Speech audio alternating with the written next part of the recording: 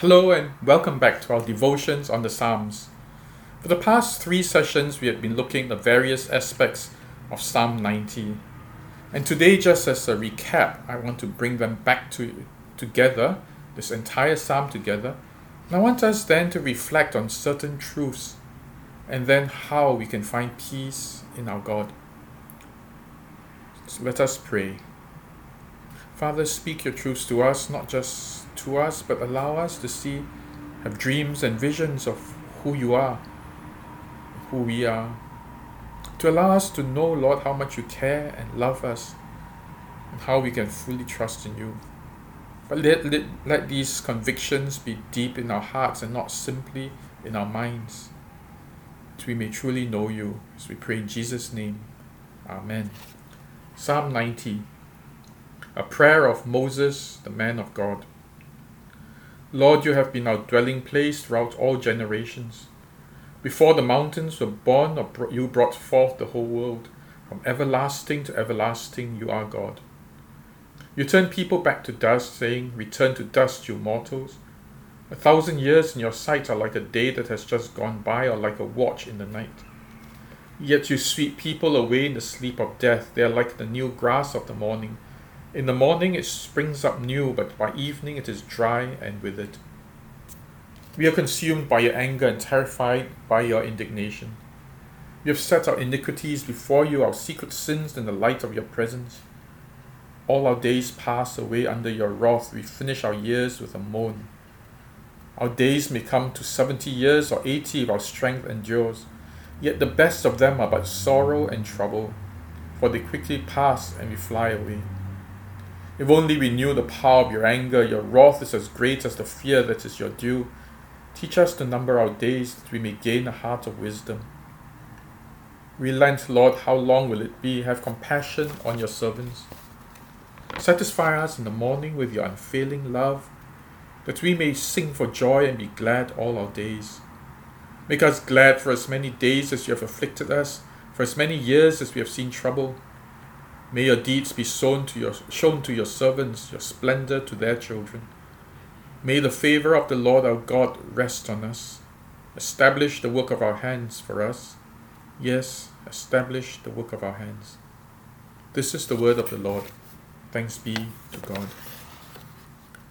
I want to highlight two paradoxes, which are two extremes. The first paradox is about how insignificant we are and how much God loves us. The Bible tells us that we are like dust. It says you turn people back to dust, saying, "Return to dust, you mortals." And so our lives are no big deal, it's just tiny. But it's not just our life, but it's also the length of our days. 1,000 years in your sight are like a day that has just gone by. And so 1,000 years would be like 15 generations, are as insignificant as just one day, or like a watch in the night. And then God describes us, our lives, as just one morning, one day. We come up bright in the morning, like we are successful and we are prosperous, we're doing well. By evening, we are gone. That's the value of our lives, really. That it's good for a moment, and then it withers away. And so when we look at what our lives are really like, we are insignificant, infinitesimally small. But what does God say about our lives? That He is our home. What do you know of a home? A home is, first of all, where your name is known. I mean, I have friends whose parents may have forgotten their names. Well, I have never heard of that one actually. They've forgotten their children's ages. I had this friend who, when I asked them, "Hey, your children, how old are they?" And this man paused long, and then he said, I really can't remember, man. That's about how negligent a parent can be. But have you ever known a parent to not know his kids' names? So first of all, our names are known. But in a perfect home, there is warmth, there is safety, there is love, there is belonging. Can you imagine a tiny, insignificant us, a speck of dust among billions of specks of dust. And God says, I am your home. He said to homeless Moses, who traveled far and long without a place to settle. And Moses said, you are my home. Think for a moment then, that though you are nothing, God recognizes you. He knows you by name. You are his child, and you're special to him. But think again then that it's not just about your insignificance. It's also about the smallness of your problems. As much as we are insignificant, so are our enemies. As much as we are insignificant, so are the problems that seem to loom before us. They too are infinitesimally small. And if God is your home, if God is the place where you can rest, if God is the one who protects you, what are these problems to you? You see, these are only rhetorical questions until you spend time to ask these questions of God and of yourself. God, if you are really so big, and my problems are really so small, then let me rest in you and find my comfort, find my strength, find my security, find my name in you. I want you to try this. That no matter how big your problems is, take a good look at how God treats you as a beloved child. You're all right at home. I remember as a kid, whenever I did badly in school or got punished, the first place I would think of going to was back home. And I remember my first breakup with a girlfriend, and first person I ran to was my mum, and she was wise. She gave me a steak, and that kind of cheered me up a little bit. But home is where comfort is. When you are troubled by the many troubles in your life, run home to God and find your rest, your security, your comfort in him. The second paradox is about what the nature of our lives are and is, what the nature of our lives is, what God can make it to be. The Bible tells us first that we are self-destructive, that our sins, our iniquities are forever in the presence of God. I mentioned before that the carnage before God's eyes and before our eyes is not just a sin of others, it's a collective sin. We hurt and are hurt. We kill and are killed. Jesus told Peter, those who live by the sword will die by the sword. And this is exactly what has been happening to the earth.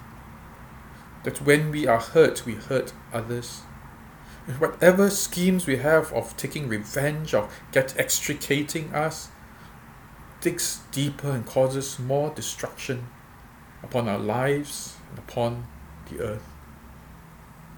And so our lot is a miserable lot. The psalmist says, our days may come to 70 years or 80 if our strength endures. 长命, they say long life. Yet the best of them are but trouble and sorrow, for they quickly pass and we fly away. Regardless of how long our lives are, they are filled with trouble and with sorrow. That's our lot in life throughout, because we hurt and are hurt by others. All our days pass under God's wrath. We finish our years with a moan. Long life is not exciting because long life is merely more trouble and more sorrow. That is because the consequences of our sin, our self-destructiveness. It's a terribly bleak picture. But then the psalmist prays, and that's the paradox. Psalmist prays for a miracle. He asks, satisfy us in the morning with your unfailing love, that we may sing for joy and be glad all our days. All our days are supposed to be miserable, filled with trouble and sorrow. But the psalmist asks God, make it different. Make each day a day of joy. For all the days that I've suffered, you have afflicted us. make us glad. The psalmist is praying for something that's impossible. And yet, two things to note. First, that he doesn't do it himself, because the more we try to create happiness for ourselves, the more we try to take revenge, to fight off our enemies, the greater the destruction we leave behind. The psalmist doesn't try anymore. Instead, he calls out to God, work a miracle, work something that is impossible. Allow me to sing for joy and be glad all my days. I'll be satisfied in the morning with your unfailing love, that for all the days that I have been troubled, make me glad. I want you to know that truth as well. That for all that we do to make ourselves happy, to preserve self-preservation, hurts us all the more. But when we surrender to God and say, God, I'm not fighting it anymore, and then we say, but God, give me my heart's desire. Satisfy me early in the morning. One of the things that I find that is most necessary for all of us is to have a good talk with God. How often have you asked God to give you the desires of your heart, not dictating to Him what you want, I want this, or that, or not even spending our time scheming as to how to get the things we want? Often in our prayers, we start with a prayer and then we go on to making plans and schemes. The schemes of man are vain. But we keep making plans and schemes to make life better for ourselves, or to get rid of our enemies, or to take revenge. But if we were to spend time and honestly tell God simply, these are the desires of my heart. Many of us have many problems at home. You may be in the middle of a crossfire between parent and child, or you yourself may be having problems with your children or with your spouse. And the desire of your heart is that there will be peace and there will be love. Speak to God about these desires of your heart. Tell God about the conflict.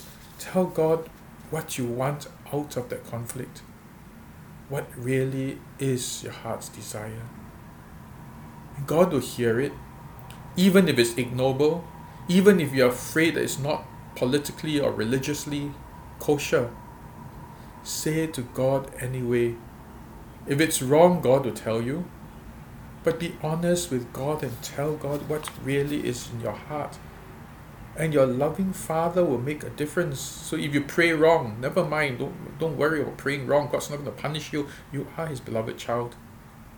He will surprise you with what are truly beautiful. But first, you need to talk to God. You need to turn to God and no longer take things into your own hands. I know I sound very vague, and that's because there's so many issues to think about in each of your lives. Whatever the issues are, whether it is in your work, you need wisdom, whether it is in your family that you feel very troubled about, talk to God. And remember that you are called His child, and you're called to run home and be with God. Let us pray. Father, you have been our home all this while. That though we are infinitely small, yet we are precious in your eyes. And Father, though the lot of mankind is miserable because we are hurt and we hurt in return, because we tend to bring more problems upon ourselves as we try to extricate us from our own problems. But Lord, you tell us to pray unimaginably big prayers. Prayers for miracle, that though our lot be of trouble and suffering and sorrow, and you tell us to ask instead for joy in the morning, for gladness in the remaining times of our lives. Father, we turn to you and we don't want to take things into our own hands now. We want to pray to you and trust that you give. And then, Lord, guide us in the way we should respond. Guide us in what the things that we should say and the things that we should do, that the works of our hands will truly be established, not another creator of carnage. But Lord, when you guide us, the words that we say and the things that we do, then Lord, the works of our hands will be established. We ask in Jesus' name. Amen. Well, thanks for listening, and come back with I think it's Psalm 27 on Thursday. Let me check, and Thursday will be a surprise, whichever psalm it is, but come and join us again. God bless you, and goodbye.